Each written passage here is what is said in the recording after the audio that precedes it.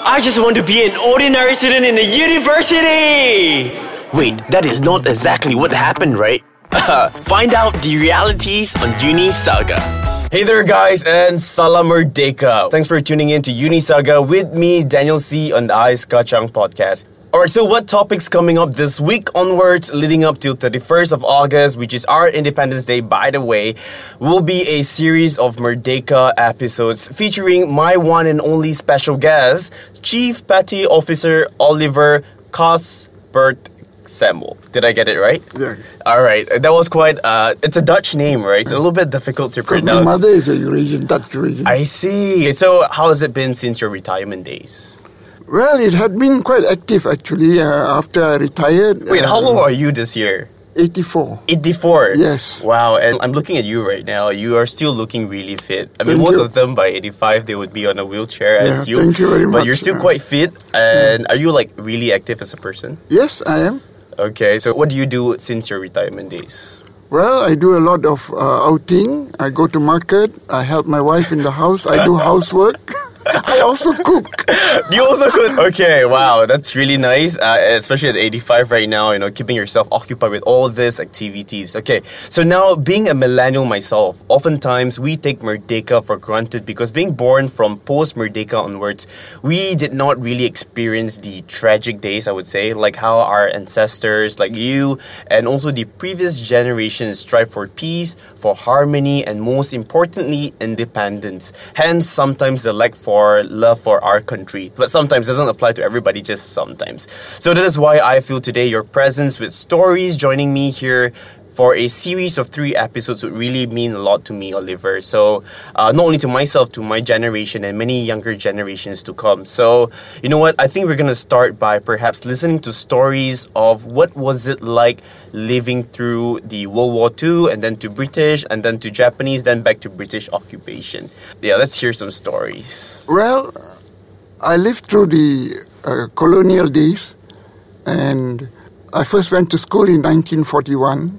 Mm-hmm. Not long after, I think in December, Second World War broke out, and then the Japanese invaded Malaya. Mm-hmm. And as a 7-year-old, I saw bombs dropping. At that time, I was in Taiping. I was born in Ipoh, Perak, and we were in Taiping. My father was a government servant, and we were hiding under our house.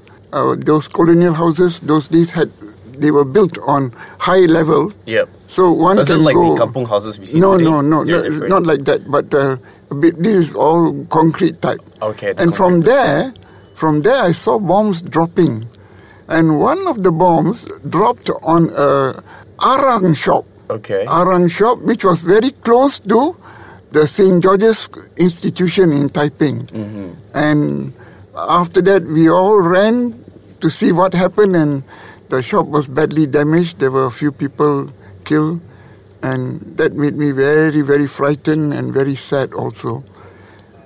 But your first time seeing a bomb dropping, what was it like? Were you guys prepared, or like it was just like a first time experience? Actually, we were not prepared. It was a first-time experience for me. Mm-hmm. But my father was great. He really protected us. Mm-hmm. Looters were going around, Mm-hmm. but we stayed and, to keep them at bay. But as the days progressed, before the Japs entered Malaya, we were really scared. The people around our area and all were very scared. And during the day, we would go to a place called, I'm not very sure, but they call it Macau Tiong or something like that in Taiping. Mm-hmm. Okay. And you can see lots of people going there, going there to hide. And That is like the safest point, is it? yes, and then in the evening, all will return to their respective homes and all that. Mm-hmm. But then, when these looters got bold, we had things in the house, so my father decided that we will not go. We will stay and we will defend our property. Okay. And then we did that until the Japanese took over Malaya. I see. Okay. And of course, when war broke out, our schooling days were also interrupted. So, to your schooling days, because I remember studying in Sejarah back in school, that when the Japanese came, they sort of like a whole new education system was introduced. Everything was changed. You guys have to sing the Kimigayo, and then I don't know. I can't really remember my sejarah, but then yeah, I think we'll talk more on that later. But for now, let's go for an Ais Kacang short break. Alright there, hey guys, we just got back from an Ais Kacang short break. And of course, joining me, Daniel C, we've got Oliver. Okay, hi, welcome back. So earlier we were talking a little bit about your childhood days, and also you were talking about when the Japanese occupation came. So let's pick it up from there. What happens after the Japanese came? I want to tell you one incident during the Japanese occupation. Mm-hmm. You see, I was walking along the King Edward VII School in Taiping, and this school was known as the Kempitai, the Japanese secret police headquarters. Outside the headquarters, there was this guard, Japanese guard.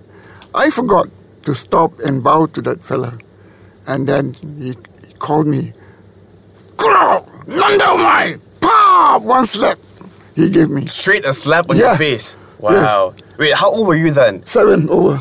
Oh my god. Oh, wow. We, today, 7 years old, we were playing with our devices, and you then, 7 years old, you experienced your first ball.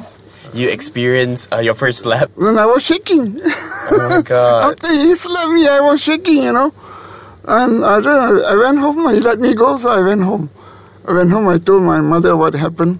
And I was really scared after that, What was it like living during that era? Like, was everybody always on a constant fear every day? Wake up to fear, sleep to fear, not knowing what will happen the next day, or whether would they leave another day? I think everybody lived in fear. Even my area where I live in Taiping, a lot of government servants were there. And everybody was afraid. When we see a Japanese soldier coming, we'll quickly run inside, close the door, and we won't come out. But were the Japanese really evil then?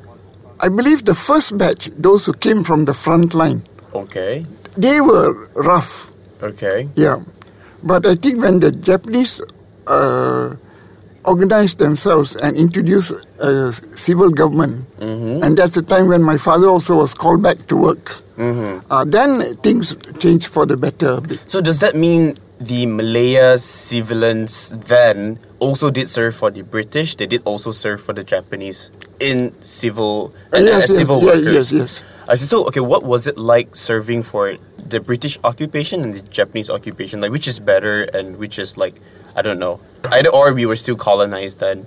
Yeah, but I also wouldn't know because my father never said anything.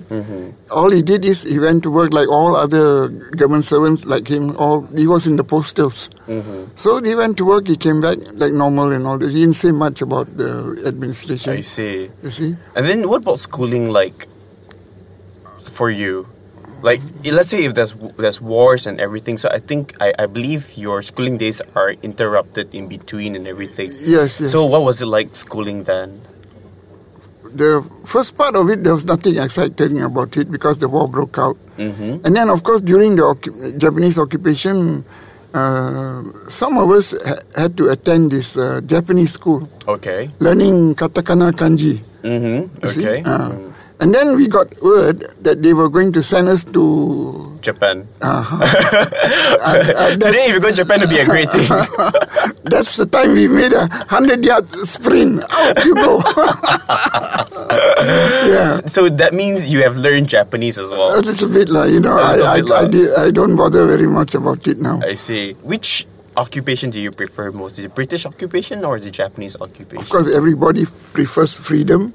That's right. So, of course, the British will be better. But during the Japanese occupation, you can sleep with your house door open and nobody will dare to come in. Why do you say so? That was the culture at that time. And also, where I live... When you said somebody, like, you can leave your door open and nobody will come in, do you mean by theft or are we talking anything at all? Which means safety at its highest Yes, I think the Japanese, they didn't tolerate this kind of thing, I see. And, my neighbor was also a Kempitai officer, Okay. Your neighbor was a Kempitai officer, yes, wow. A short, stocky fella. Okay. And his office was at... But was he a local or Japanese? No, he was a Taiwanese. Oh, he was a Taiwanese. And the police station was in fact in front of our house. Oh, I see. That makes your house even more safe. Yes, we lived on at that time from the British occupation until the Japanese occupation and all that continued until after the war. We lived at Upper Museum Road in Taiping. Oh, Upper I Museum see. Road. The police station was called the Sheffield Hostel. So, at that time. is the building still there? I don't know. I haven't been to Taiping for a long time. So when did you move to Penang? Because you said you're from Taiping, right? Yeah. 1974. 1974. From Singapore. From Singapore. Yes. I see. From Singapore, I came here in 1974. And what else did you experience pre-Merdeka? Any tragic stories or any exciting stories that you think is worth sharing? Yeah, when I was in school, we got word that ambush had taken place in Tanjung Malim While schooling? while schooling. Okay, and then? I think this was in 1950. 1950. This ambush was a bad one, and quite a number of security forces were killed.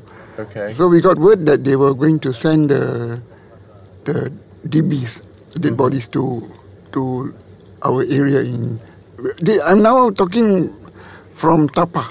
After Taiping, okay. my father was transferred to Tapa. So now I was at that time I was in the government English school there. Mm-hmm. So we got word, and a few of us decided that we'll go and see after school hours, 1:30. Okay, and then? So we went. We saw a group of dead bodies being spread out outside the mortuary because Properly spread out. Yeah, properly spread out because the mortuary there can only take one body only. So they laid it out. So we just saw. We were very unhappy.